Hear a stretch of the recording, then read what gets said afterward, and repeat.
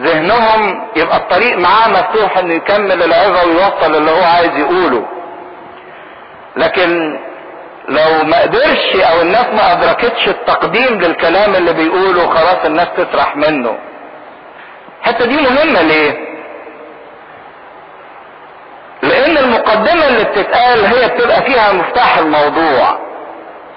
يجي واحد مثلا يخش في نص العظه يقول لك انا دخلت وما فهمتش حاجه.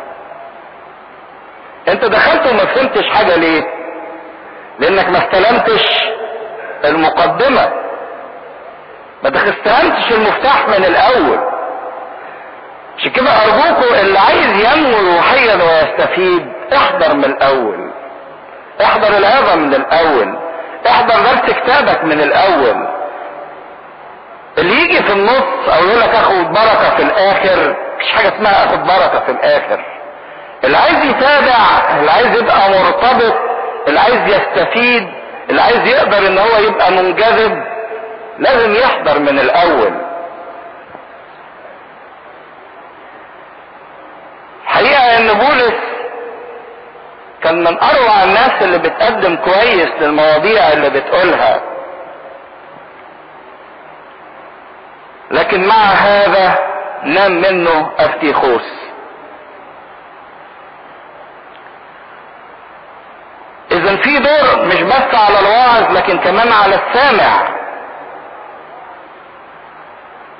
والناس اللي بتسمع عبارة عن اصناف والوان كتيرة. في السامع اللي هو متفاعل مع الكلمة، اللي بينجذب بسرعة لتيار العظة وبيتفاعل معاها وبيتابع معاها. ده اللي الايمان بيشتغل جوه قلبه. ده نوع من الناس اللي بتسمع. في السامع الانسان الملول اللي بيمل بسرعة، يتبرم ويتذمر وما يتحملش الكلام، عايز يخلص على طول. في السامع المتبلد المشاعر، اللي يعني يبقى هو والكنبة اللي قاعد عليها شيء واحد، ما يفرقش حاجة. في نوع تاني من السامعين، السامع اللي بيعادي الكلمة، اللي يبقى قاعد وبيطور جواه طيار معادي رافض للكلمة حتى من قبل ما يسمعها. ده اللي مش عايز يتغير، يجيب 1000 حجة وحجة وحجة من اجل ان يطلع الكلمة دي ولا حاجة. يعني يسموه انسان متحفز بالرفض. ده القلب المعاند والسامع المعاند جدا. في انواع من الناس اللي بتسمع كتيرة. في واحد اللي هو مش همه حاجة، يعني ما تفرقش، قول زي ما انت هتقول، الموضوع ده ما بيفرقش معايا حاجة. بولس كان في هذه الليلة يقول كده: وفي اول الاسبوع اذ كان التلاميذ مجتمعين. اول الاسبوع ده يبقى يوم ايه؟ حد. ليه؟ لان معروف ان نهاية الاسبوع في العهد القديم كان يوم السبت، فاول الاسبوع يصير يوم الايه؟ الاحد. اليوم الاول من الاسبوع هو يوم الحد. وهنا بنشوف لمحة جميلة في سفر اعمال الرسل، ان بعد قيامة المسيح يوم الحد خد وضعه كوضع يوم ايه؟ مقدس. يوم الاحد صار هو يوم الكنيسة بدل ما كان السبت عند اليهود. اول الاسبوع اللي هو يوم الاحد بداية الاسبوع. ولكن برضك نلاحظ ملاحظة وناخد بالنا منها، ان زمان ما كانش الاجازة المعروفة والمتداولة هي يوم الاحد، كانت يوم الايه؟ السبت. فعشان برضك تقدروا افتيخوس ده جاي قاعد بالليل بعد ما كان عنده يوم شغل. وبعدين بولس فرد،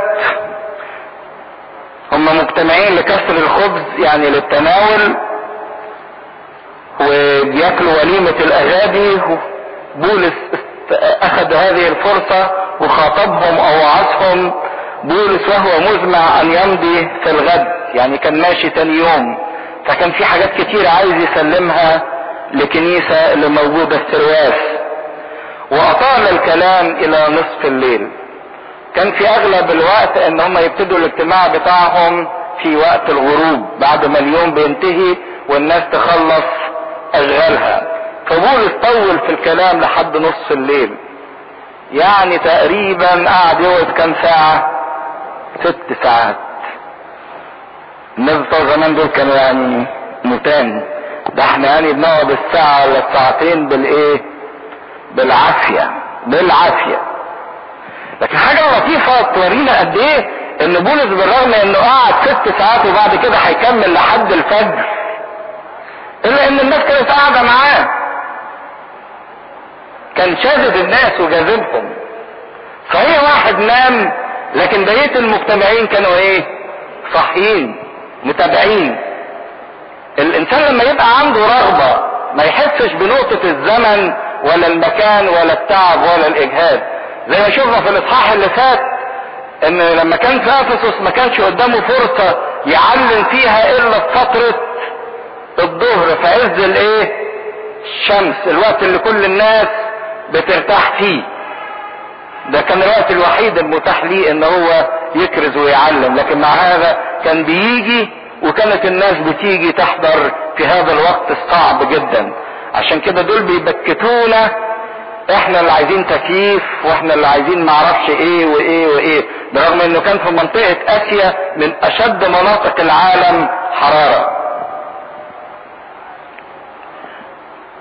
لكن لما بيبقى الانسان عنده رغبة وارادة مهما كانت الظروف اللي حواليه بيتغلب عليها. فكان الخطاب اللي بيقوله خطاب وداعي، فطال في الكلام، وتفضل الناس تقول فلان طول وفلان قصر، وتقعد تتخانق على مدة الوقت او طول العظة، بينما بتسيب جوهر الموضوع. ايه اللي خلى استيخوس ده ينام ويتثقل بنوم عميق؟ اولا استيخوس ده كان شاب يعني صبي صغير، ويقال ان هو كان ابن صاحب البيت اللي مجتمع فيه بولس مع الكنيسة، يعني لسه طري. والشاب يمكن الراجل الكبير البالغ يقدر ان هو يقاوم النوم ويجبر نفسه، لكن الشاب او الصبي الغض الصغير ما عندوش دي، وقت ما بيتعب او يحب ينام على طول. فيعني ضعف الجسد يصعب عليه في سن صغيرة ان هو يقاوم ضعف الجسد او طراوة الحياة وعدم التقشف. فوقت كتير احنا يعني نتيجة ان احنا مش متعلمين ان احنا نجاهد ونضغط على نفسينا، مجرد ما نحس ان احنا عايزين ننام بننام على طول في اي حتة. فهو كان لسه صبي صغير مش اخد على نشوفة الحياة، عايش بنعومة الحياة او في التدليل. تسمعوا عن واحد اسمه تشارلز ديكنز، ده من الكتاب اللي بيكتبوا قصص. ده بيكتب في مذكراته بيقول ان اكره صوت عليه في حياته يسمعه هو صوت اجراس الكنايس. يكره انه يسمع صوت جرس الكنيسة. فبيحلل دليل، يقول ان هو كان صغير، كان لما يسمع صوت جرس الكنيسة ابوه ياخده معاه الكنيسة ويقعدوا جنبه على الدكة ساعتين، لا يتحرك فيهم ولا يتكلم فيهم ولا يبص فيهم يمين ولا شمال. فكانت طبعا بالنسبة له ده وقت ايه؟ مقرف جدا ومؤلم جدا. فتربت له عقدة من الكنيسة ومن جرس الكنيسة. عشان كده الاولاد الصغيرين ما بيبقوا طريين. فاستيخوس ده كان من هذا النوع، يوم طويل وقد يكون بيشتغل، رجع مجهد تعبان مش قادر يضغط على نفسه فنام. لما نام والمكان مزدحم، عشان كده يقول لنا وكانت مصابيح كثيرة في المعلية وكانوا مجتمعين فيها. زمان ما كانش فيه كنايس مبنية، كانوا بيتجمعوا في بيت اي واحد، فبيبقى البيت ده مش مؤسس ان هو او مش مهيأ انه ياخد عدد كبير، فلدرجة ان هذا الولد ملقاش مكان غير انه يقعد في الطابق الثالث او في الدور الثالث، ومن الزحمة ملقاش مكان يقعد على كرسي، قعد في الشباك، ومن الحر الهواء فطله فايه نام ووقع من الشباك. لكن ايه حكاية مصابيح كتيرة دهيت؟ كانت في العلية اللي هم قاعدين فيها مصابيح كتيرة لعدة اسباب، وخدوا بالكم احنا خدنا طقس الكنيسة منها. مصابيح كتيرة تنور علشان الكنيسة دي رمز للايه؟ للسماء. فكان من ضمن طقس الكنيسة انها لازم تبقى منورة زي السماء. من يتبعني فلا يمشي في الظلمة. عشان كده تبص تلاقوا ان في الكنائس لما يجي تقرا الانجيل لازم ينوروا النور، لازم ينور شمعة، لازم ينور النور. في نفس الوقت لان الوقت كان بالليل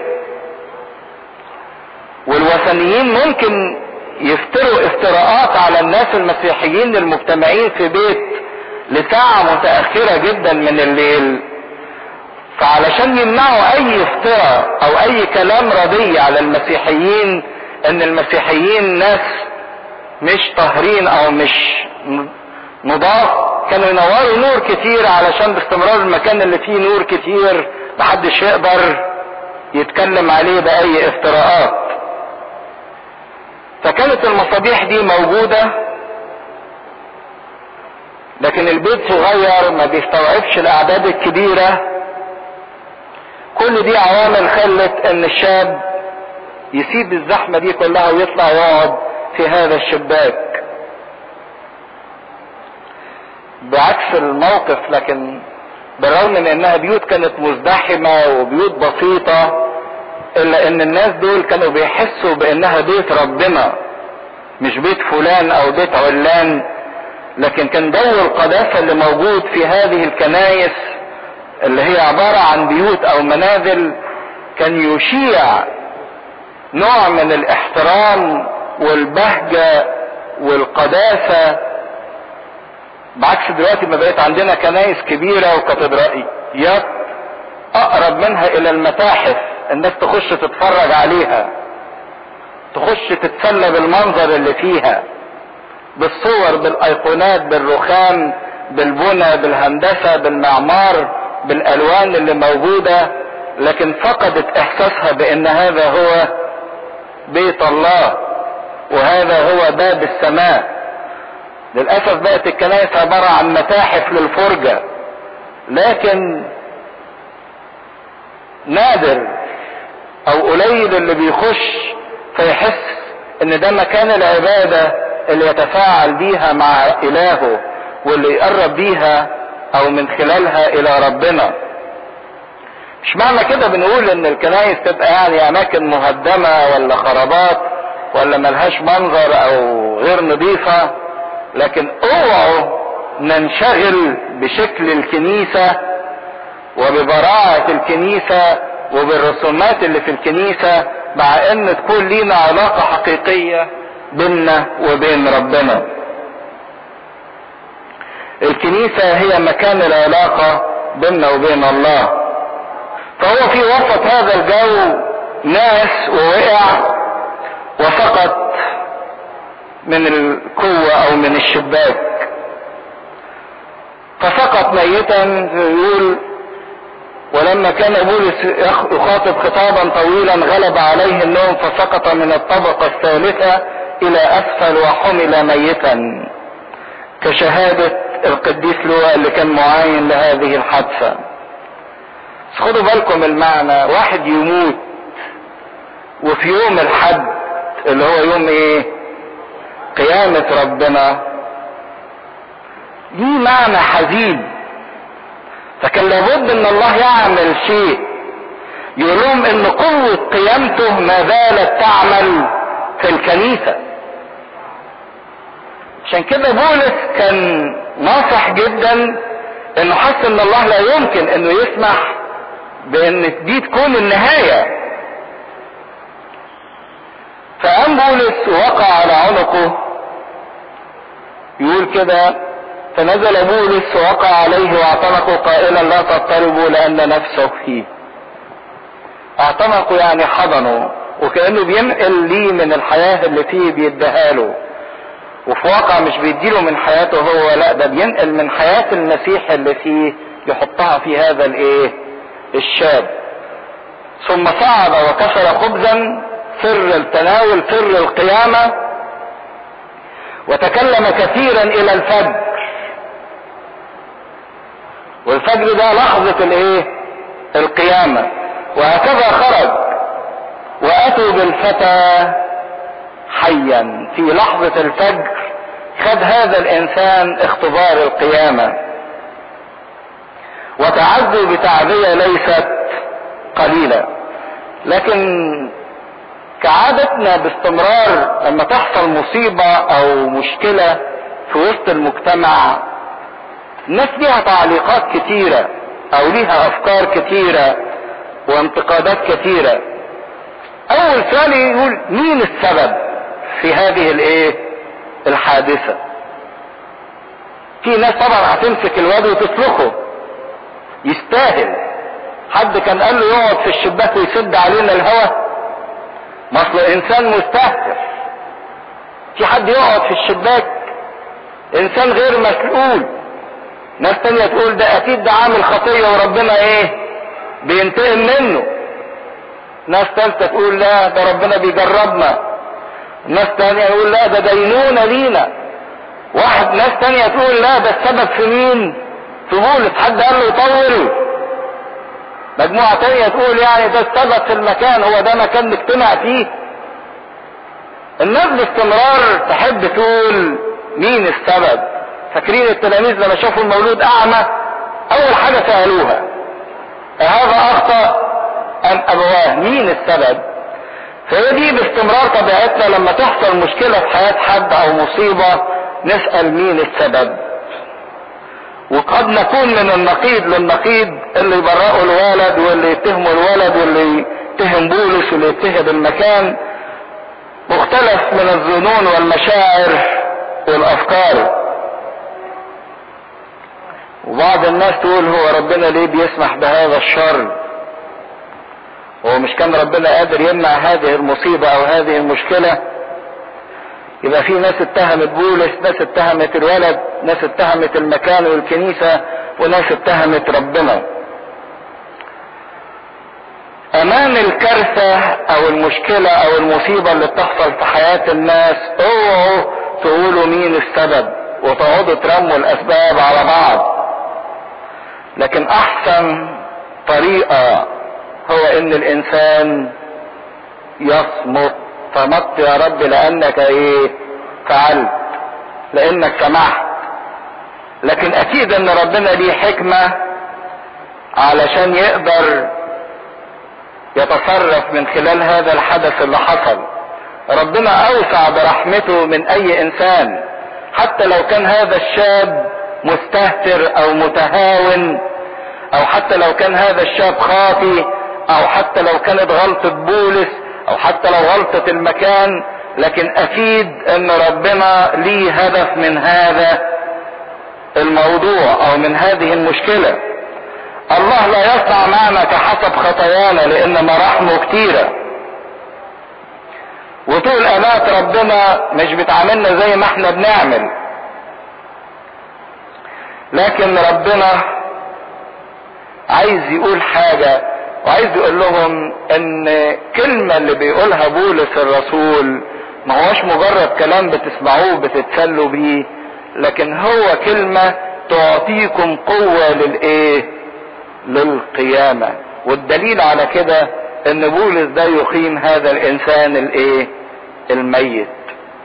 الكلمة اللي بيديها لنا ربنا دي مش كلام علشان نسمعه ونتسلى بيه، لكن علشان ناخد منه قوة للقيامة. ربنا بمراحمه واسعة جدا، ما بيعاملناش كحسب خطايانا. عشان كده ما تقعدش تقول دي مسؤولية مين ومشكلة مين ومين السبب. ربنا ليه حكمة في كل موضوع هو بيسمح بيه.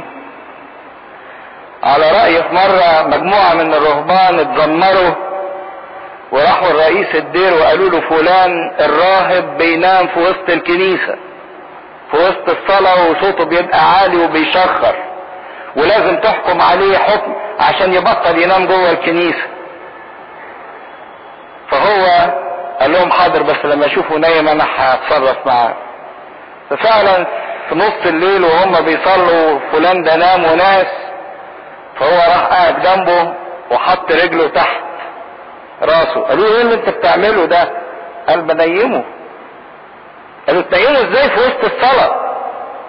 قال لهم ده مش يمكن يعني يكون بيصلي طول النهار ومن عمل المطنيات وبالجهاد مش قادر يقعد يسهر في الكنيسة، فانا بريحه، حطيت له رجلي علشان ينام عليه. فرق كبير بين النظرة الناقدة وبين النظرة اللي بتقدم محبة للناس. عشان كده ما نقعدش نسأل ليه ربنا بيعمل كده، لكن ورا السؤال ده احسن نقول انت يا رب عايز تقول لنا ايه، لانك اكيد عايز تدينا حاجة كويسة.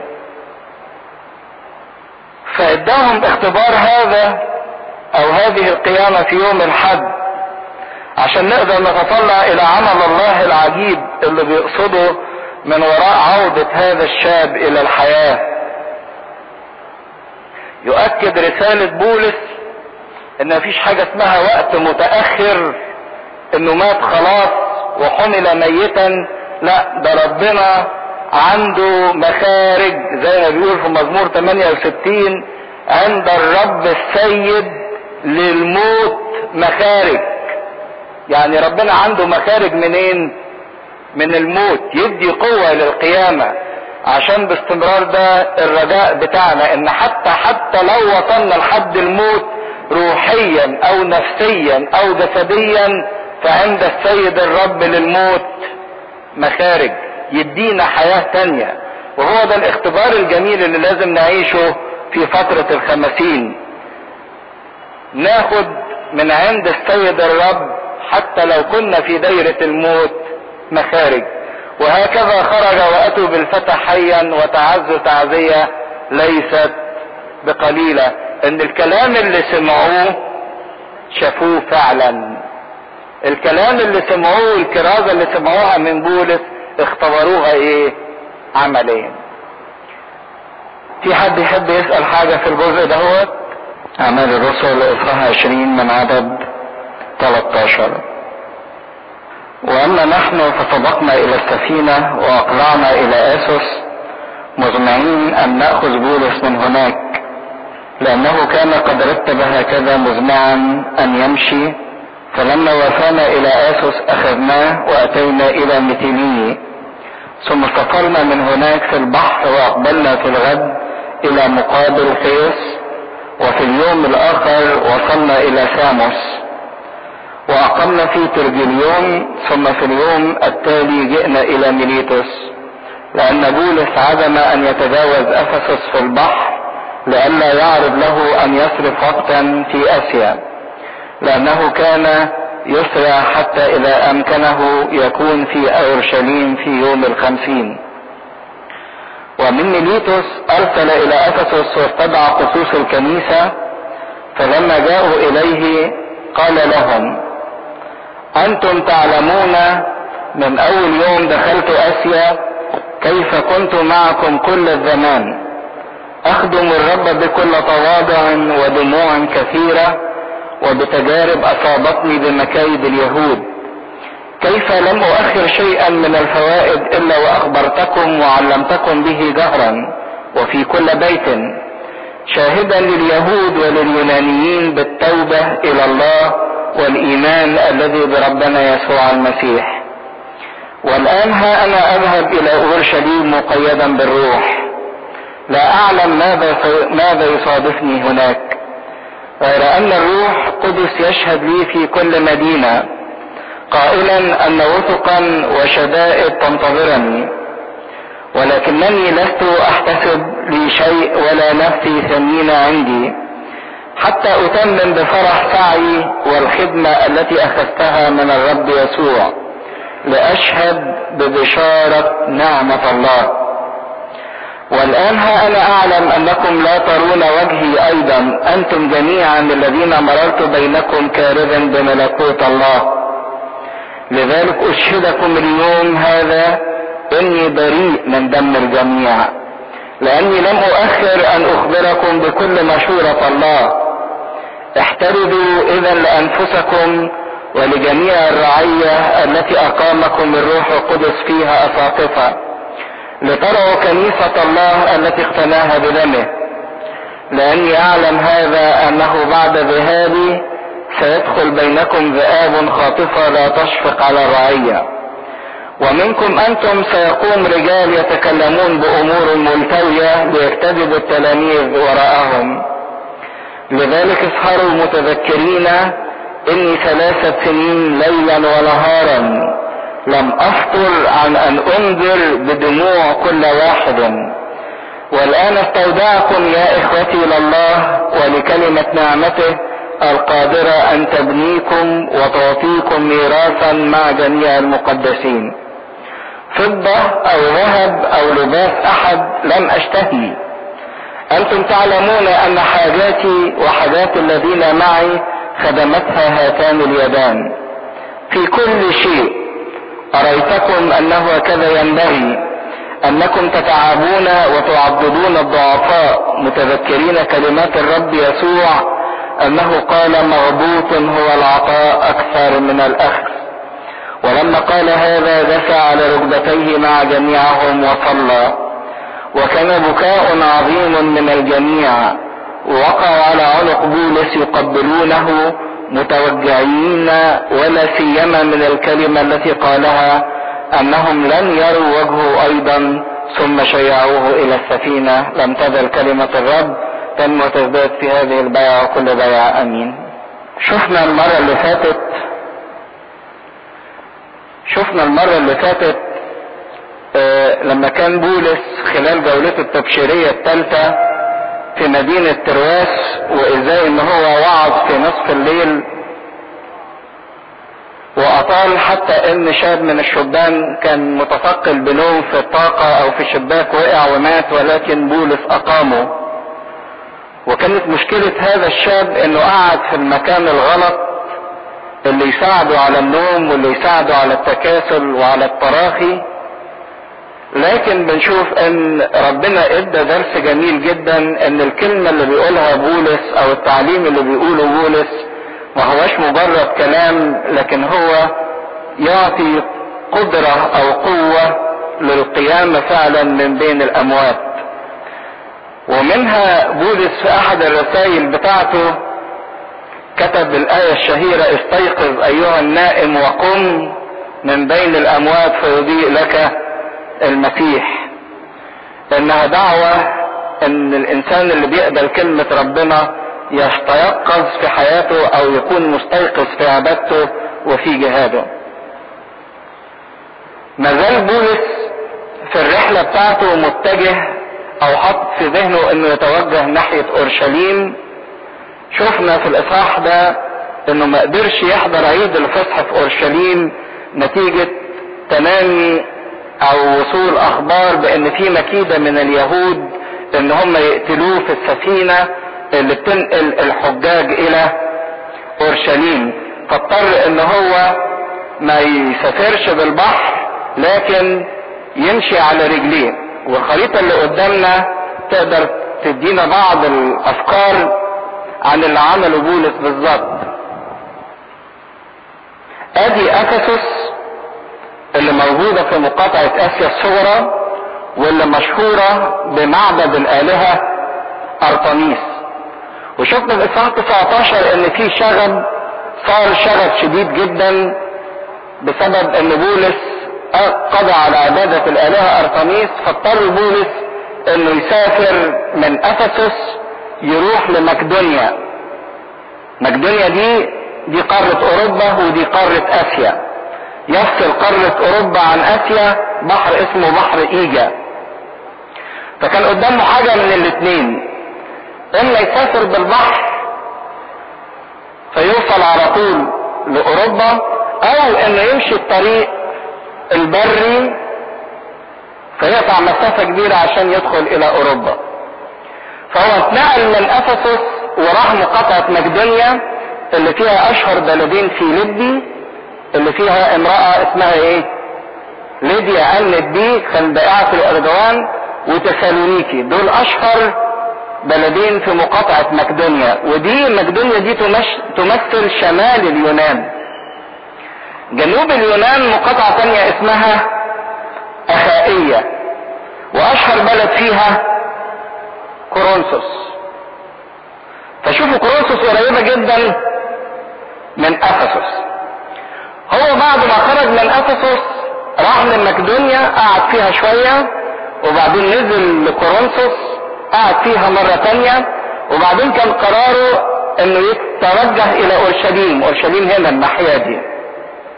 فكان اسهل حاجة يعملها انه ياخد مركب ويركب البحر يوصل الى اورشليم، يعدي على قبرص ويوصل ناحية سوريا، وبعدين من سوريا اللي هي انطاكيا يخش على اورشليم.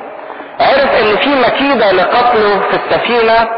تعرفين ان السفن دي ما كانتش كتيرة، يعني يا دوبك بيبقى لها مواعيد محددة.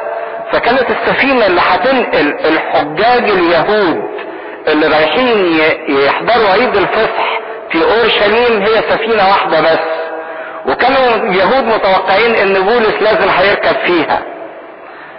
لكن بولس لما عرف بالمكيدة ان هم ناويين يقتلوه في السفينة ما سافرش، وقعد في فيليبي، قضى اسبوع عيد الفصح كله في فيليبي.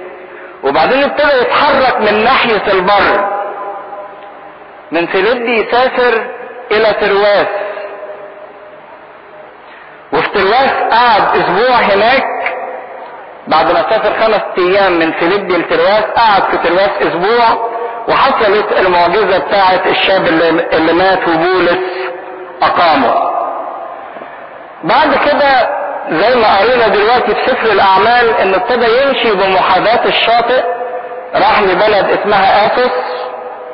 واسوس دي بلد مشهورة بانها على مرتفع او على جبل عالي وليه صخرة شديدة الانحدار. وبعدين نزل لبلد تانية اسمها ميتيليني، وبعدين عدى على بلد اسمها خيوس، كل ده بمحاذاة شاطئ اسيا. وعدى على جزيرة اسمها ساموس، والجزيرة دي ما زالت موجودة بنفس الاسم لحد دلوقتي. يعني مشي كده هو لحد ما قرب من افسس. ما قدرش يروح افسس لعدة اسباب. اول سبب انه ما كانش يقدر يخش افسس بعد الهياج اللي عمله ديمتريوس والشغب اللي عملوه، المظاهرة اللي قامت ضد بولس. تاني حاجة كان عامل حسابها انه لو دخل افسس هيضطر يقعد فيها فترة كبيرة ويتخلف عن السفينة اللي ما كانتش هتقدر تقعد تستناه. وهو كان حاطط كل امله انه يوصل لاورشليم. هو ما قدرش يحضر في عيد الفصح، كان عايز يوصل في عيد 50 اللي هو بعد 50 يوم من عيد الفصح. فاضطر ان هو يقعد في بلد اسمها ميليتوس. كانت المركب هتقعد فيها 4 ايام، فقعد فيها بولس 4 ايام. لكن كان عايز يثبت الكنيسة اللي في افسس، فراح بعت قال للقصوص والشيوخ والاساقفة بتوع كنيسة افسس تعالوا، لانه ما كانش يقدر يسيب ميليتوس علشان ما يقدرش يسيب المركب، ما يعرفش امتى هتطلع، فكان لازم يضطر ان هو يقعد في ميليتوس. وفي نفس الوقت ما كانش عايز يروح افسس لئلا يتعطل وما يروحش لاورشليم. طب اشمعنى المرة دي اصر على موضوع ذهابه لاورشليم؟ بولس كان عارف بالروح زي ما سمعنا في الخطاب بتاعه ان دي المرة الاخيرة اللي هيقدر يروح فيها اورشليم. دي الزيارة الاخيرة ليه في اورشليم. وفعلا هنشوف الاحداث بتتطور ان في هذه الزيارة بيبتدي طريق الاستشهاد بتاع بولس من خلال زيارته لاورشليم. عشان كده جاب الناس بتوع افسس وابتدى يودعهم ويقول لهم انكم مش هتشوفوا وش تاني بعد كده، لانه عارف كان مقيد بالروح، عارف ان وثقا وشدائد كثيرة تنتظره لما يروح في اورشليم. اللطيف والجميل اللي نقدر نلاحظه ان في هذه الزيارة لاورشليم كانت جوه بولس نفس المشاعر اللي كانت في شخص المسيح وهو المرة الاخيرة اللي كان صاعد فيها ناحية اورشليم. تعرفين المسيح في المرة الاخيرة وهو طالع اورشليم قال لتلاميذه هو ذا ابن الانسان صعد الى اورشليم ويسلم الى ايدي الامم ويقتلونه ويصلبونه وفي اليوم الثالث يقوم. فنفس المشاعر اللي كانت في المسيح وهو طالع الزيارة الاخيرة لاورشليم كانت موجودة في بولس، وهنشوفه ازاي بيعبر عنها وهو حاسس ان دي اخر مرة هيقدر يروح فيها الى اورشليم. فابتدى يمشي بمحاذاة الشاطئ لحد ما وصل الى ميليتوس، وبعت يقتدى خصوص الكنيسة علشان ان هم يستلموا خطاب الوداعي او يقول لهم الكلمة الوداعية الاخيرة. ارجو ان الخريطة تبقى واضحة في ذهننا. ادي مقدونيا، فيليبي وتسالونيكي، ادي اخائية، كورنثوس، وادي اثينا، وادي منطقة اسيا الصغرى، افسس والبلاد اللي حواليها، ترواس اللي ظهر بيه رؤيا رجل مقدوني بيقول له اعبر الينا واعنا. وفي نفس الوقت دي مقاطعة فريجية ومقاطعة غلاطيا اللي فيها دربة ولسترا وايقونية، دي اللي راحها في الجولة التبشيرية الاولى. يبقى عشان نبقى ملخصين الكلام اللي درسناه كله، الحتة دي الجولة التبشيرية الاولى معاها قبرص، الحتة دي الجولة التبشيرية الثانية اللي هي مقاطعة فيليبي وتسالونيكي وكورنثوس، الحتة دي الجولة التبشيرية الثالثة. كده يبقى بولس ضرب اكبر قارتين معروفتين في العالم في هذا الوقت، قارة اسيا وقارة اوروبا. نرجع تاني بقى لسفر اعمال الرسل اصحاح 20 من عدد 13.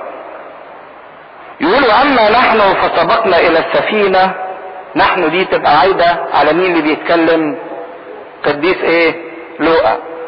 كل المجموعة اللي ذكرت اسمائها استرخس واسكندس وتيموساوس وكل اللي ذكر اسمائهم السبعة اللي ذكرت اسمائهم في اول الاصحاح، دول كلهم ركبوا السفينة ومشيوا في البحر مسافرين ناحية ميليتوس.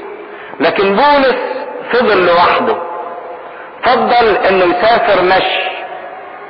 فبيقول اما نحن فسبقنا الى السفينة واقلعنا الى اسوس مزمعين ان ناخذ بولس من هناك. بولس ما رضيش يركب معاهم السفينة وقال لهم انا همشي لوحدي مسافة حوالي 20 ميل تتمشي في 7 ساعات. وكان بولس في اغلب الظن عايز يختلي بنفسه، مش عايز يبقى حد معاه، ففضل انه يمشي على رجليه المسافة الكبيرة دهيت من ترواس الى اسوس علشان يعد نفسه، يعرف ايه الروح بيقول له على ايه وايه المخاطر اللي هيتعرض ليها، ويبقى في خلوة بينه وبين الله، يستشف الطريق وياخد قوة للطريق. ففضل انه يكون لوحده بعد كل المجموعة اللي معاه في السفينة وهو مشي لوحده هذه الفترة، لانه كان قد رتب هكذا مزمعا ان يمشي، انه رتب ان هو ياخد المسافة دي مشي. فلما وصلنا الى اسوس اتقابلوا، اخذناه واتينا الى ميتيليني، ثم سافرنا من هناك في البحر واقبلنا في الغد الى مقابل خيوس، هي مجموعة البلاد اللي هي بمحاذاة شاطئ اسيا الصغرى.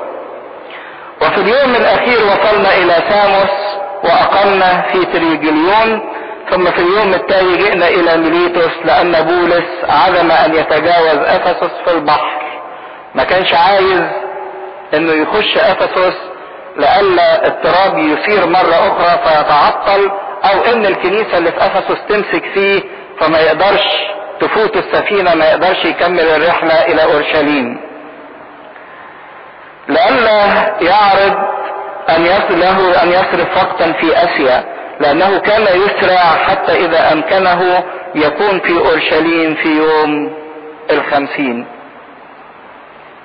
ولو قعدنا نحسب الايام اللي قضاها كان فاضل له بالظبط 28 يوم على يوم 50، لان من عيد الفصح قعد 5 ايام مسافر لحد ترواس، وفي ترواس قعد اسبوع، وبعدين من ترواس سافر 5 ايام تانيين، وبعد ال5 ايام دول لحد ما وصل الى ميليتوس، وفي ميليتوس قعد 4 ايام، يبقى دول 21 يوم. 21 يوم يبقى فاضل له 28 يوم على يوم 50 اللي كان لازم يبقى فيه في اورشليم. من اول عدد 17 الكنيسة بتعتبر هذه الوعظة او هذا الخطاب الوداعي بتاع بولس الرسول قاعدة اساسية لكل خدامها.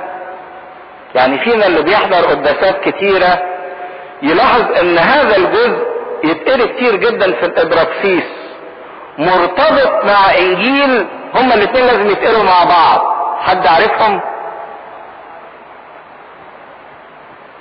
الابراكسيس ده الجزء ده هو يتقري لازم مع جزء ثاني من انجيل معلمنا يوحنا الاصحاح 10 اللي هو بتاع انا هو الراعي الصالح.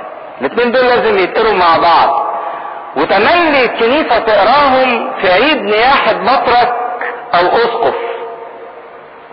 يعني مثلا باسيليوس الكبير لما يتنيح، او كيرلس الكبير، او احد الاساقفة او احد البطاركة، تقوم الكنيسة تقرا هذا الجزء من الابراكسيس وتقرا معاه انجيل يوحنا اصحاح 10. وبرضك في رسالة الاباء البطاركة. ليه؟ لان صار هذا الجزء دستور الرعاية الكنسية. دستور الرعاية الكنسية. فاي خادم، اي كاهن، اي اسقف، ده مش بس الرعاية الكنسية، لكن عايز اقول ان ده دستور كل انسان يختص برعاية اخرين. يعني الاب اللي مختص برعاية بيته محتاج ان هو يعرف الكلام ده ويدرسه ويعيشه. التلميذ او الخادم، الخادم اللي بيدرس مدارس الاحد وعنده مجموعة بيخدمها لازم يقرأ هذا الجزء، لان هو ده منهج الخدمة، منهج الكرازة، منهج الرعاية. كل انسان ليه مسؤولية. الام اللي ليها مسؤولية تجاه بيتها لازم تقرأ هذا الجزء وتحفظه كويس جدا، لانه ملخص دور الرعاية اللي مفروض كل انسان يقدمها للاخرين. كان بيتكلم بقلب يفيض بالمحبة، لكن بيركز على اهمية الرعاية. مش بس بينصح الاساقفة والشيوخ بتوع افسس ازاي يسلكوا ويرعوا الشعب، لكن في واقع الامر صار هو مثال للرعاية الجيدة او للراعي الصالح. وعايزكم انتوا تشتركوا معايا عشان نقدر نطلع موضوع الرعاية ده. هو هنجاوب على سؤالين. ايه هو هدف الرعاية؟ انت لما بترعى نفسك او بترعى الاخرين او بتخدم، هدفك ايه من الخدمة؟ عايز توصل اللي انت بترعاهم لايه؟ ايه الهدف؟ ده السؤال الاولاني. لازم تحدد الاهداف اللي انت عايز توصل لها. اذا حددت الاهداف لازم تجاوب على السؤال الثاني، ايه الوسائل اللي انت بتسلكها علشان توصل لهذه الاهداف؟ وده اللي عمله بولس، انه اتكلم على الاهداف واتكلم عن الوسائل. واي واحد فينا في طريق الحياة الروحية لازم يبقى محدد الهدف. انت بتصلي ليه وبتصوم ليه وجاي الكنيسة النهاردة ليه؟ هدفك توصل يوصل لايه. اذا وضح الهدف هتعرف الطريق اللي يوصلك لهذا الهدف، واذا لم يوضح الهدف هتتوه. فاذا عرفت الهدف، طيب ازاي او ايه اللي هتعمله، السبل اللي هتسلكها علشان توصل لهذا الهدف. فنقدر ناخد الجزء ده هو على هذا السؤال او على المحورين دول. اهداف الخدمة ايه الحاجة اللي عايز بولس يوصلها للناس اللي كان بيرعاهم وبيكلف الاساقفة والشيوخ ان هم يعملوها علشان يوصلوا بالاهداف دهيت، وازاي يوصلوا لهذه الاهداف. تقدروا تقروا كده من عدد 17 لعدد 26 وطلعوا لي الاهداف اللي عايز يوصل بيها بولس. برافو. اول هدف نلاقيه في عدد 21: شاهدا لليهود ولليونانيين بالتوبة الى الله. ده اول حاجة، انه عايز يوصل الناس ويوصل هو الى التوبة الى الله، اول حاجة. تاني حاجة الايمان بيسوع الايه المسيح. ادي هدفين. حد يجيب تاني؟ بالظبط.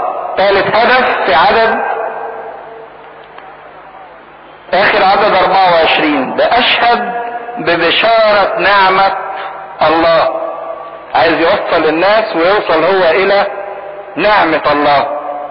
الهدف الرابع: كارثا بملكوت الله، في نهاية العدد 25.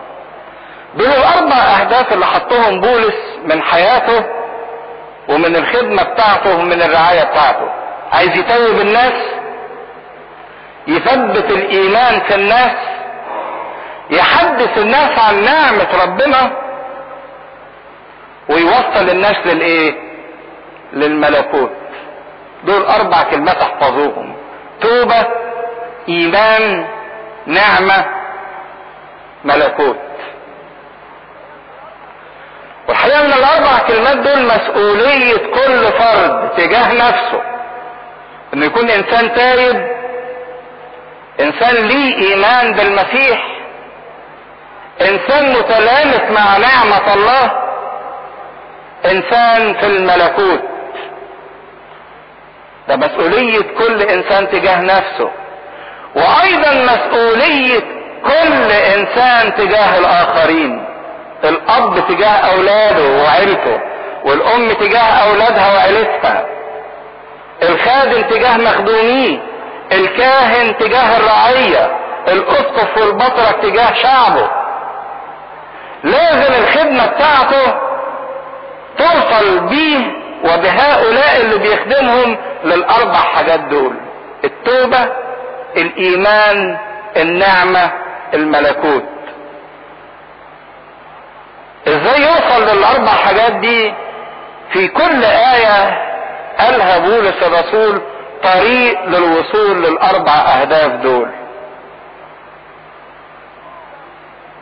التوبة كأول هدف عايز يوصل له، اخطر شيء في حياة الانسان. ايه معنى التوبة؟ تغيير حياة. كويس. حد يدينا معنى تاني للتوبة؟ الرجوع الى الله. مش بس تغيير حياة، مش تغيير نمط حياة.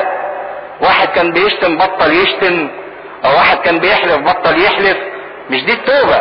لكن التوبة فعل رجوع لله، اعادة علاقة بين الله وبين الانسان. دي هي التوبة. مش التوبة ان انا بطل شوية حاجات كنت بعملها، لا، دي ممكن اقول انها تغير اجتماعي او تغير اخلاقي. ان انا كنت بشتم ودلوقتي ما بشتمش، بحلف ودلوقتي ما بحلفش، انسان متسيب ودلوقتي مش متسيب. ده تغير اخلاقي، لكن مش دي التوبة.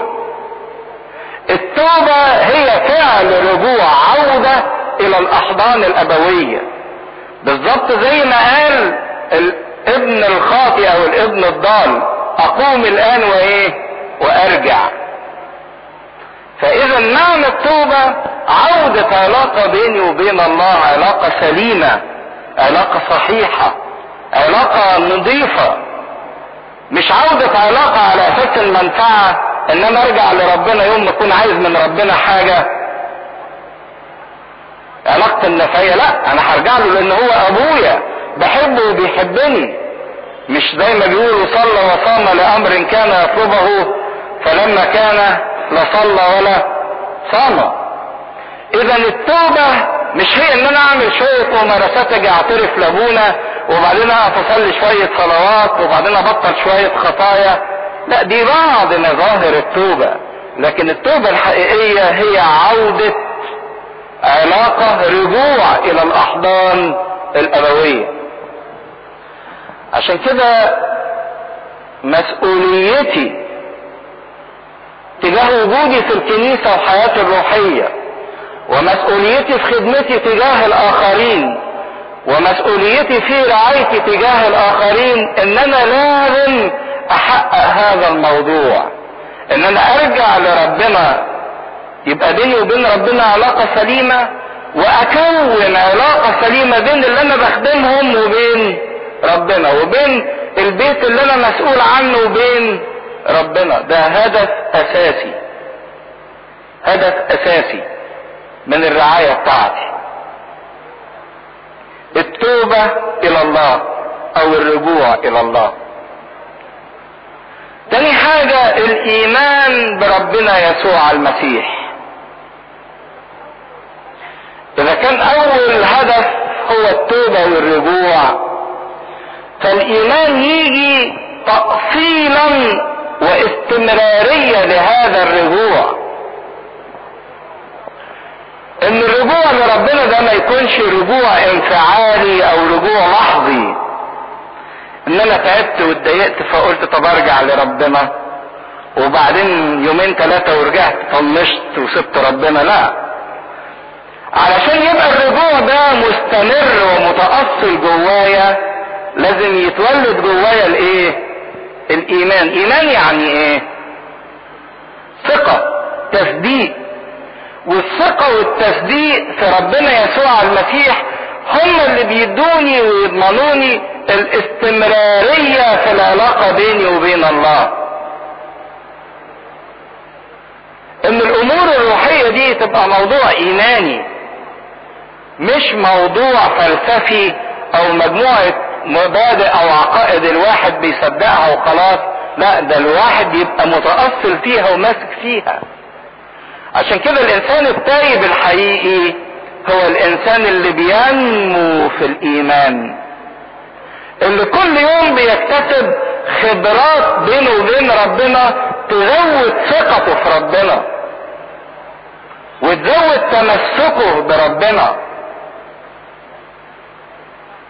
ده الانسان اللي تايب صح ينمو باستمرار في الايمان، كل يوم يشوف ان علاقته بربنا بتقوى وبترتبط وبيصدق فيه اكتر وبيعيشه اكتر وبيرتبط بيه اكتر. لكن للاسف احنا في اوقات كتيرة ايماننا ده بيكون مجرد شوية كلام بنقوله لكن ما بنعيشهوش. على رأي القصة المشهورة، المناظرة اللي حصلت بين ممثل مشهور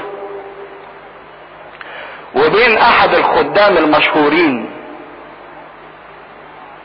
ممثل معروف ناس كتيرة بتحبه وبين خادم واعظ، فده حوار بينهم هما الاتنين.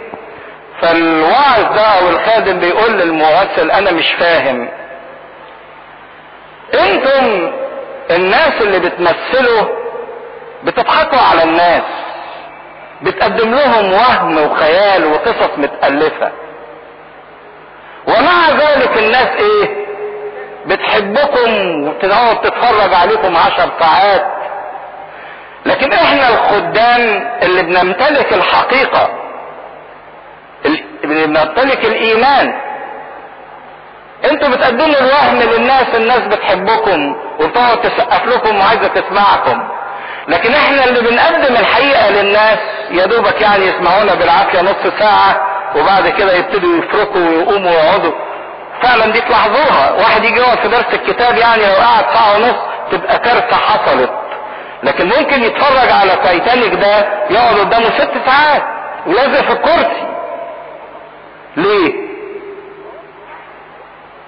فهو بيستعجب، يقول له اذا كنا احنا بنقدم الحقيقة الناس ما بتقبلناش وبتزهق منا، بينما انتوا اللي بتقدموا الوهم الناس بتحبكم وتقعد قدامكم بالساعات. قال له فعلا المشكلة فينا. ده الممثل بيقول انتوا صحيح عندكم الحقيقة، لكن لما تيجوا تقدموها للناس بتقدمها لهم كخيال، كنظريات، مش واقع متعاش. لكن احنا صحيح عندنا الخيال، لكن لما بنيجي نقدمه للناس بنقدمه لهم في صورة ايه؟ واقعية، بيحس انه ممكن يتعاش، عشان كده بيتابعوا معانا. دي مشكلة الكنيسة اللي بتقدم المسيح اللي هو الحقيقة تقدمه في صورة ايه؟ خيالية. بيكلمونا عن الطهارة، اهو يا عم كلام، هو مين اللي عايش الطهارة؟ بيكلمونا عن المحبة، محبة ايه؟ هو في 2 خدام بيحبوا بعض، ولا في 2 كهنة بيحبوا بعض؟ مفيش قدوة. بيقولوا كلام لكن ما بيعيشوهوش. عشان كده العلاقة بين الناس وبين المسيح مش بتزيد، مفيش ايمان، مفيش ثقة، لان في مجرد كلام لكن مفيش حقيقة. في وعظ كتير، وحتى ان كان الوعظ ده بيدور حوالين حقائق، لكن مفيش شهادة، ما بيحولوش الحقائق دي لحياة متعاشة. عشان كده الناس بتجري ورا الوهم والخيال اللي هو بيتقدم ليهم في حقيقة ايه؟ متعاشة. يبقى اول هدف حطه بولس التوبة الى الله. تاني هدف الايمان بربنا يسوع المسيح. ثالث هدف لاشهد بنعمة الله، لاشهد ببشارة نعمة الله، ان احنا كلنا نوصل لعمل النعمة في حياتنا. انا مش فاهم ساعات الناس في الكنائس الارثوذكسية اول ما تيجي سيرة النعمة يقولوا لا ده كلام بروستانتي، ما تكلمناش عن النعمة، انت تكلمنا عن الجهاد، عن التغصب، عن الصوم، عن الصلاة، لكن النعمة دي بلاش احسن يبقى الكلام ده ايه؟ بروتستانتي على طول. لا، مين قال كده؟ ده المسيحية بتاعتنا كلها قايمة على عمل الايه؟ النعمة. بدون النعمة لا نستطيع ان نفعل اي شيء. بقى يخافوا يتكلموا عن النعمة، عشان كده الناس تعبانة، لان النعمة هي اللي بتريح، النعمة هي اللي بتكمل كل ضعف فينا، النعمة هي اللي بتفرح. وانسان ما قدرش يوصل لعمل النعمة في حياته يبقى الطريق صعب ومر جدا. ايه معنى كلمة نعمة؟ نعمة يعني ايه؟ عطية، ومش عطية وبس، عطية مجانية بلا ثمن، هبة من الله. ده خلاصنا كله مش نتيجة استحقاقنا ولا تعبنا ولا جهادنا، لكن خلاصنا كله نتيجة عمل الايه؟ النعمة. عطية مجانية الله اعطاه لنا من غير ما احنا ندفع فيه اي حاجة ولا حتى نكون مستحقين. الله بين محبته لنا لاننا ونحن بعض خطاة، مش بس ما نستحقش، ده احنا يعني كنا وحشين جدا، مات المسيح لايه؟ لاجلنا. فكلمة نعمة كلمة خارسما باليونانية معناها عطية مجانية. حتى بالعبرية اسم انتوا عارفينه، حسدة. عارفين بركة بيت حسدة؟ ايه معنى بيت حسدة؟ بيت الرحمة، بيت النعمة، العطية المجانية او الرأفة. ده في مرة موسى النبي حب كده يقول لربنا عايز اعرفك وعايز اشوفك، فقال له انا اله رؤوف رحيم بطيء الغضب، كثير الاحسان. كل التعريفات دي رؤوف ورحيم وبطيء الغضب وكثير الاحسان تتلخص في كلمة واحدة، هي كلمة الايه؟ نعمة. اله منعم على الانسان، كثير الاحسان، اله عايز يدي الانسان، رؤوف ورحيم وبطيء الغضب، لان نعمته عايزة تغطي الانسان. عشان كده باستمرار احنا في طريقنا الروحي مش معتمدين على جهادنا ولا على تعبنا ولا على اصوامنا ولا على صلواتنا، لكن معتمدين على نعمة ربنا. زي ما بيقول بولس: بالنعمة انتم مخلصون، ذلك عطية من الله بالايمان ليس من الاعمال لئلا يفتخر احد. لكن هل معنى النعمة ان انا ما جاهدش؟ طب ولو اختبرت عمل النعمة احس بايه؟ تعرفين لو اختبرت عمل النعمة دي في حياتك تحس بفرحة، براحة، بسلام، بهدوء عجيب. لكن القلق اللي بيبقى موجود في حياتنا والخوف والانزعاج وتأنيب الضمير وثقل الضمير، كل الحاجات دي نتيجة ان احنا ما تعرفناش على نعمة ربنا. ده يجي الاسقف في رسالة الكاهن لما يدي نعمة الروح القدس لكاهن عشان يخدم، يصرخ رئيس الشمامسة بعد ما يضع رئيس الكهنة اليد على الكاهن ويقول: نعمة الله المكملة لضعفنا. يعني من جهتنا احنا ايه؟ ضعاف، لكن نعمة الله تعمل ايه؟ تكمل ضعفنا. تكفيك نعمتي لان قوتي في الضعف تكمل. اذا لو انت عايز تستريح، تفرح، تشبع، ترتوي، لازم تختبر نعمة ربنا. ده الهدف اللي انت عايز توصله من حضورك النهاردة الاجتماع والكنيسة.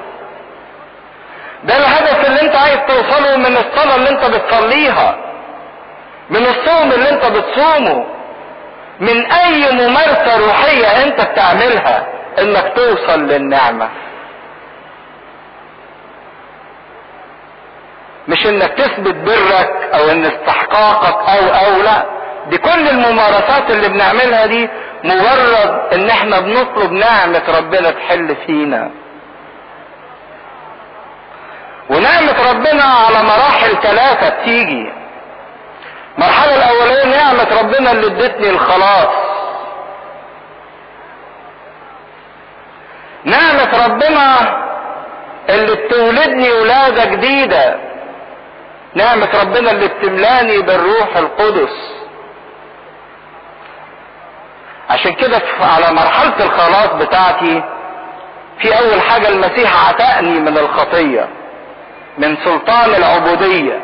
انا كنت عبد وهو سدد ديوني ففكني، عتق. تاني حاجة ان هو غفر الخطية، اعتقني من حياة العبودية. تاني حاجة غفر الخطية، سدد الديون بتاعتي. تالت حاجة ملاني بروحه، ده عمل النعمة. والروح ده لما بيملاني منه، الروح ده روح غني، روح رأفة وإحسان، روح الفرح وروح السلام وروح الهدوء. فنعمة ربنا بتعمل فيها 3 حاجات: بتعتقني من العبودية، من الأسر اللي أنا فيه ومن العادات اللي مكتفاني ومن الرغبات اللي مكتفاني. بتسدد ديوني بانها تغفر خطيتي ببلاش بدم المسيح. وبعد كده مش بس انه بيعتقني ويغفر لي، لكن ده كمان بايه؟ بيملاني من مواهبه ومن عطياه، من عطايا الروح القدس. طب هل معنى نعمة ربنا ان انا اقعد كده مستلقي على ظهري واقول نعمة ربنا هي اللي تغيرني؟ ما جاهدش. لا، الجهاد النعمة تزكيه. تزكيه يعني تشعله. والجهاد يدين النعمة. تاني، النعمة تزكي الجهاد، يعني هي اللي تخلي جهادي ده مقبول وجهادي ده شيء محبوب ومرغوب. والجهاد بتاعي يدين عمل النعمة في حياتي، يخلي النعمة مستمرة معايا. لكن استهتار الانسان وتكاسل الانسان يطفي عمل النعمة ايه جواه. يبقى ايه علاقة النعمة بالجهاد؟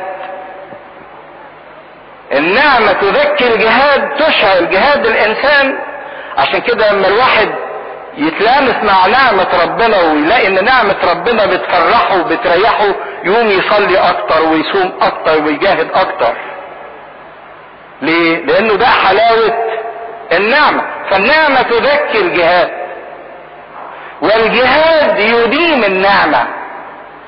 النفس اللي ربنا كده يلاقيها بتجاهد وشاطرة وصاحية وعندها رغبة مقدسة، يقوم على طول ربنا يديها نعمة ايه اكتر، نعمة فوق نعمة. ونحن جميعا اخذنا من امتلائه نعمة فوق النعمة. ربنا عنده ورث لا ينتهي، وكل ما الواحد يجاهد كل ما ياخد من هذا الايه الملء ويزيد. اذا بدون نعمة ربنا ما نقدرش نعمل حاجة. نعمة ربنا هي اللي بتعمل كل حاجة فينا، لكن نعمة ربنا دي احنا بنسعى اليها، بنشتاق اليها، بنطلبها، بنحترمها علشان تدوم معانا ونزيد وننمو فيها باستمرار. لكن في بعض الحاجات كده بتخلينا نفقد النعمة ونسقط من النعمة. هقولها كده بسرعة. اول حاجة الكبرياء خليني افقد العمل النعمة في حياتي. كبرياء لما احس ان انا بقيت حاجة، ده انا يعني بقيت خبرة في الطريق الروحي، بعرف اصوم وبعرف اصلي وممكن اكون بخدم. اول ما الانسان يبتدي يحس بذاته النعمة على طول ايه تسيبه. تاني حاجة الخطية. لما تلاقي النعمة انسان عمال يدوس على صوت الضمير بتاعه، ما تقول له النعمة اللي انت بتعمله ده غلط، وهو معاند ويصر على هذا الغلط والسلوك في الخطية، النعمة تبتدي تفرقه. لما الانسان يبقى رافض التوبة ومصر على خطيته، مش زي ما بيقولوا حيثما يكثر الاسم هناك تكثر النعمة. تكثر النعمة لما يكثر الاسم اللي الانسان بيتوب ايه عنه، لكن الانسان مصر عليه النعمة تبتدي تفرق. لما الانسان يلجأ للغش والاحتيال في امور حياته، تقوم النعمة تسيبه. انت مش واثق فيا، بتلجأ لامور ملتوية عشان تسلك امورك وعلشان تريح نفسك وتفرح نفسك. لا، اذا كنت هتلجأ للغش والخداع والكذب والاحتيال، خلاص امشي لوحدك، النعمة مش هتسندك. حاجة تانية تطفئ عمل النعمة فينا، لو الانسان تحول الى الاعتماد على الناس بدل من الله. فلان ده هيجيب لي، فلان ده هيسوي لي، فلان ده هيعمل لي. فالرجاء بالرؤساء يضيع عمل الايه النعمة. اعتماد على الناس يضيع عمل النعمة. انت عايز تعتمد على الناس ومش هتعتمد عليا، خلاص انت حر. حاجة تفقد الانسان على طول عمل النعمة دينونة الاخرين. لو الانسان حاسس ان هو كويس وعمال يدين في الناس، ده فلان بيعمل وده فلان بيعمل، انت نسيت نفسك. هو انت بقيت كويس بايه؟ بعمل النعمة مش بشطارتك. فازاي انك تدين الاخر؟ الانسان الغفلان اللي مش عايز يجاهد النعمة تفرقه. عشان كده بقول لكم الجهاد يدين النعمة. رابع حاجة حطها بولس كهدف، قلنا التوبة الى الله، الايمان بربنا يسوع المسيح، اشهد ببشارة نعمة الله. رابع حاجة لايه؟ لكرازة كارزا بملكوت الله. الانسان اللي تاب وتأصلت علاقته بالمسيح بصدق وثقة، الانسان اللي اختبر عمل النعمة، هو ده الانسان المؤهل للملكوت. هو ده الانسان اللي يقدر يخش الملكوت. عشان كده كهدف من كل عمل بعمله ومن خدمتي للاخرين ان انا اخش للملكوت وادخل اللي معايا الايه؟ الملكوت. ده هدف اساسي. جاي الكنيسة ليه النهاردة؟ بتصوم ليه؟ بتصلي ليه؟ تقول لي عايز ادخل الملكوت. فده هدف الرعاية، لرعايتي لنفسي ورعايتي للاخرين، ان احنا كلنا ندخل الى الملكوت. والملكوت ده ما هوش الملكوت الآتي،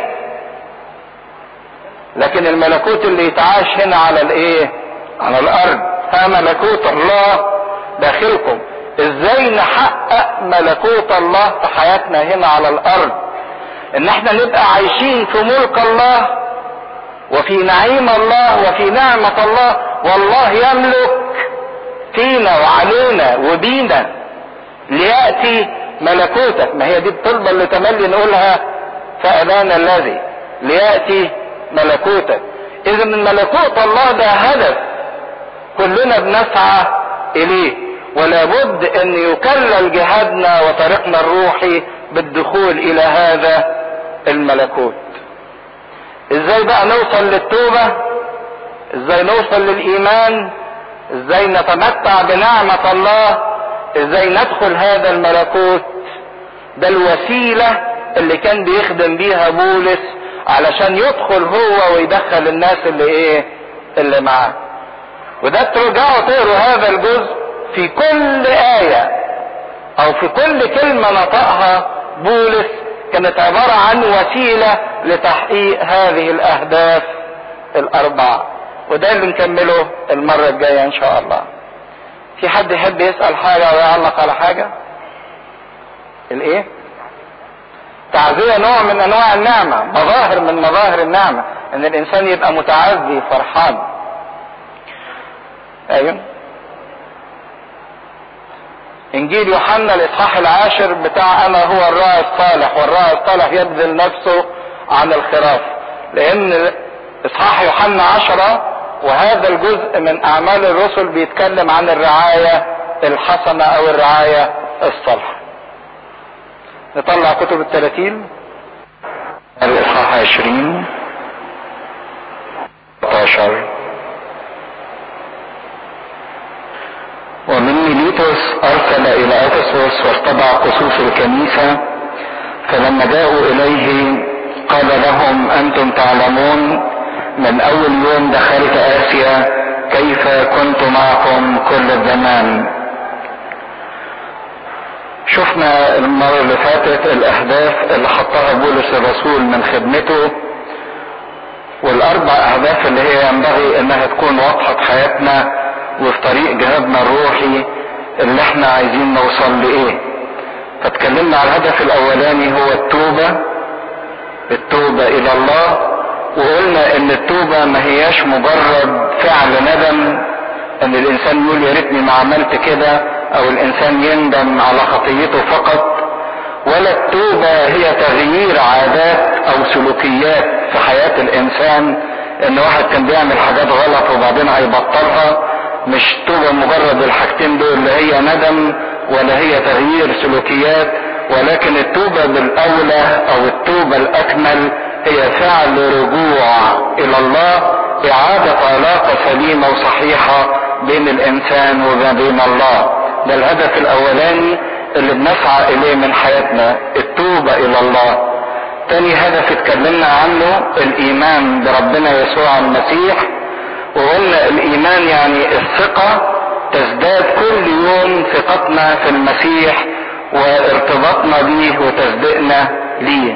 وتالت حاجة احنا عايزين نوصل لها كهدف هي نعمة الله، النعمة اللي بتكمل كل ضعف واللي بتغير فينا واللي بتسد كل احتياجاتنا. بدون النعمة ما يقدرش يكون لينا نجاة ولا خلاص. ورابع حاجة او رابع هدف احنا عايزين نوصل له اللي هو ملكوت السماوات. وقلنا ان ملكوت السماوات ده مش حاجة جاية، لكن حاجة بنعيشها على الارض من دلوقتي بنبتديها. يبقى من 4 اهداف تاني: توبة، ايمان، نعمة، ملكوت. لكن ازاي الانسان يقدر يصل انه يحقق في حياته الاربع اهداف دول، ومش بس يحقق لنفسه الحاجات دي لكن لكل فرد هو مسؤول عنه، الخادم ومخدوميه، الاب او الام واسرتهم، الانسان اللي عايش في المجتمع والمجتمع اللي حواليه. ازاي نقدر نحقق الحاجات دي في حياتنا وفي حياة الاخرين؟ ده اللي ابتدى بولس يشرحه في كل عبارة بيقولها في هذا الجزء. يقول ارسل واستدعى قسوس، وكلمة قسوس هنا بمعنى شيوخ اللي هم مسؤولين عن رعاية الاخرين، قسوس الكنيسة اللي موجودة في افسس. وابتدى يكلمهم لما جاءوا اليه قال لهم انتم تعلمون من اول يوم دخلت اسيا كيف كنت معكم كل الزمان اخدم الرب. واول اسلوب بيتبعه بولس علشان يحقق الاهداف، حطوا خط تحت كلمة كيف كنت معكم. الراعي اللي عايز يعلم رعيته لازم يبقى مع رعيته، مش عايش في برج عادي بيديهم اوامر ويقول لهم اعمل كده وما تعملش كده، ما يقدرش يرعى. لكن الراعي اللي عايز يرعى فعلا لازم يعيش وسط المجموعة، وسط الرعية. عشان كده كان اجمل مثل للرعاية لما المسيح قال على نفسه انا هو الراعي الصالح. ليه المسيح راعي صالح؟ ليه؟ لا، ليدي لي جايزة. ليه المسيح احسن راعي يرعاني؟ يعني ايه عاش مع الرعية؟ لانه ما هوش راعي منعزل يقول للرعية اعملي وما تعمليش، لكن هو نفسه بقى خروف ضمن القطيع، خط طبيعتي. عشان كده يشعر بيا، يحس بيا كويس قوي. فاهم حاجة كيف كنت معكم. بولس كان بيعيشهم، بياكل معاهم، بيشرب معاهم، بيخرج معاهم، بيصلي معاهم، بيتفسح معاهم. واعمل الكلمة دي بالنسبة للآباء وللأمهات. يعني في آباء وأمهات موجودين في البيوت لكن مش مع أولادهم، منعزلين عنهم. الأب يقول كفاية عليا بجيب لهم فلوس ياكلوا ويشربوا، لكن مش قريب منهم، مش عايش وسطيهم، مش حاسس بأحاسيسهم. الأم اللي بتقول كفاية أخدمهم وأعمل لهم ياكلوا ويشربوا وأنضفهم، لكن مش قريبة منهم، ما تقدرش تقدم رعاية. لكن كيف كنت معكم كل الزمان، في كل وقت، صبح ظهر ليل. الراعي او الخادم اللي عايز يخدم حقيقي مش اللي بيكتفي بانه يروح يدي درس مدارس الاحد في نص ساعة وينتهي الموضوع، لكن يبقى معايش اللي بيخدمهم كل الزمان، في كل وقت وفي انواع الوقت، في وقت الفرح، في وقت الحزن، في وقت التعب، في وقت الاحباط، في وقت التهليل. عشان كده بولس الرسول كانت خدمته خدمة رائعة، لانه كان عايش مع اللي بيخدمهم كل الزمان.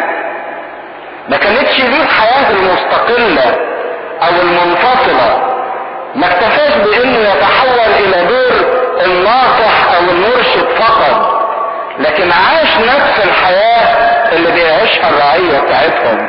بيشتغلوا اشتغل معاهم، بيصلوا صلى معاهم، بيفرحوا فرح معاهم، بيبكوا بكى معاهم. عشان كده يقدر يقدم او يقدر يحقق الاهداف الاربعة اللي اتكلمنا عنهم بهذا الاسلوب: معايشة الرعية، معايشة اللي انا مسؤول عنهم، احساسي بيهم كل الزمان. اخدم الرب بكل تواضع. ده الاسلوب الثاني اللي كان بيخدم بيه، اسلوب خدمته، يخدم ربنا بكل تواضع، مش بتواضع بس لكن بكل ايه؟ تواضع. تواضع يعني ايه؟ يعني حاسس ان اللي بيعمله ده مش بيعمله من نفسه، لكن بيعمله بقوة مين؟ الله اللي فيه، بقوة الروح القدس. مش بيخدم بكبرياء، لان للأسف حتى اللي دخلوا جوه الكنيسة بقت خدمتهم مش بكل تواضع، قد يكون فيها تواضع مظهري شكلي، لكن اللي عايز يقول لحن عايز يقول لانه يسمع صوته، اللي عايز يقول كلمة علشان يظهر مواهبه، اللي عايز يعمل خدمة علشان يحس بقيمته. ما هوش التواضع اللي الانسان يحس فيه ان هو لا شيء، لكن بالعكس احنا بنخش الخدمة علشان نثبت انفسنا، نحقق انفسنا، نحقق ذواتنا. لكن بولس قال ان انا دخلت اخدم الرب بكل تواضع وبدموع كثيرة. فين الاب والام اللي يبكوا على ابنائهم من اجل خلاصهم؟ مش بس بيبكوا على ابنائهم لما يعيوا او لما يفشلوا ويسقطوا في الامتحان او لما يطلعوا ما بيسمعوش الكلام، لكن فين القديسة مونيكا اللي ظلت تبكي ابنها اغسطينوس، نموذج حلو للرعية. الاباء والامهات والناس المسؤولين، افتكر كده انت لما بكيت من اجل واحد بكيت علشان ايه؟ ليه؟ لانك حسيت انه خسر خسارة مادية او انه فشل في انه يحقق شيء او انه تعب بمرض معين، لكن يا ترى انت بكيت من اجل خلاصه، من اجل نجاته الروحية، من اجل سيره في طريق الملكوت؟ لكن بولس كانت طريقة خدمته التواضع، انه يحسب نفسه لا شيء، وتاني حاجة انه يخدم بدموع كثيرة يصلي بيها من اجل اللي بيخدمهم. وبتجارب اصابتني بمكايد اليهود، احتمل آلام كثيرة من مكايد اليهود، لكن قدام هذه المكايد كان بيرفع دموعه قدام الله من اجل ان الله يبطل هذه المكايد. كيف لم اؤخر شيئا من الفوائد الا واخبرتكم وعلمتكم به. اللي يعرف حاجة ما يأخرهاش عن فايدة الاخرين. لكن للأسف الأنانية، لو واحد عنده فكرة او عنده درجة ذكاء معينة او عنده مقدرة معينة يقول لا دي بتاعتي، اعرف استغلها انا عشان اكسب من ايه؟ من وراها. لكن الانسان المسيحي لا، مبدأه لا اؤخر شيئا من الفوائد الا واخبركم به. اي شيء فيه فايدة لازم اعلمه للي انا برعاهم، لازم اخبر بيه للاخرين، ما احتفظش بشيء لنفسي واقول ان ده ملكي بتاعي. الفايدة دي ايا كانت فايدة مادية معنوية روحية، الراعي الصالح يقدم كل الفوائد، كل المواهب، كل العلم اللي عنده، كل الصحة اللي عنده لهؤلاء الذين يرعاهم. وعلمتكم به جهرا وفي كل بيت. علمتكم به جهرا يعني امر غير مخفي او سري، لاني عايز الكل يستفيد بيه. الشيء اللي بيتقال في الجهر هو الشيء اللي عايزينه يعلن للكل والكل يعرفه ويستفيد بيه.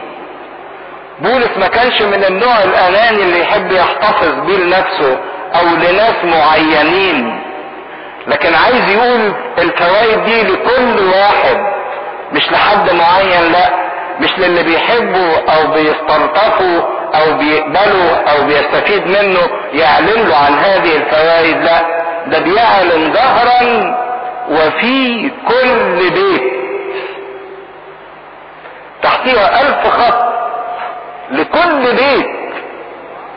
خدام والرعاة اللي بيرعوا يحبوا يخشوا البيوت الغنية، البيوت اللي بتكرمهم، البيوت اللي بتحترمهم، دول يتحبوا يتزاروا كتير. لكن البيوت اللي بتقفل في وشهم او البيوت اللي ما بتقدرهمش، لا، دي يبعدوا عنها، يهملوها ويقولوا هم بيرفضونا. لكن بولس ما كانش من هذا النوع. في كل بيت، غني فقير، يستلطفوا او ما يستلطفوش، يقبلوا او ما يقبلهوش، يديه او ما يدهوش، ياخد منه او ما ياخدش منه، كان لازم يعلن تلك الفوائد لكل نفس. عشان كده خطر جدا في الخدمة الروحية بالذات ان يبقى الخدام مركزين على بيوت معينة ومهملين وسايبين باقي. خطر جدا في البيت الواحد ان اب وام يبقوا مركزين على ابن معين، بيدللوا فيه وبيلبوا له احتياجاته وبيعتنوا بيه، وسايبين التانيين، مش مستلطفينهم، مش بيحبوهم، مش محتملينهم، مش قابلينهم. لكن بولس لا، يقول في كل بيت، ايا كان موقفه وايا كان موقعه في هذا البيت. الكنيسة محتاجة انها ترجع لهذا الافتقاد، ان كل بيت يفتقد، حتى للي بيرفضوا وحتى للي بيرذلوا، الكهنة والخدام والرعية والامور الدينية، لازم يطرح لهم ويخبروا بتلك الفوائد.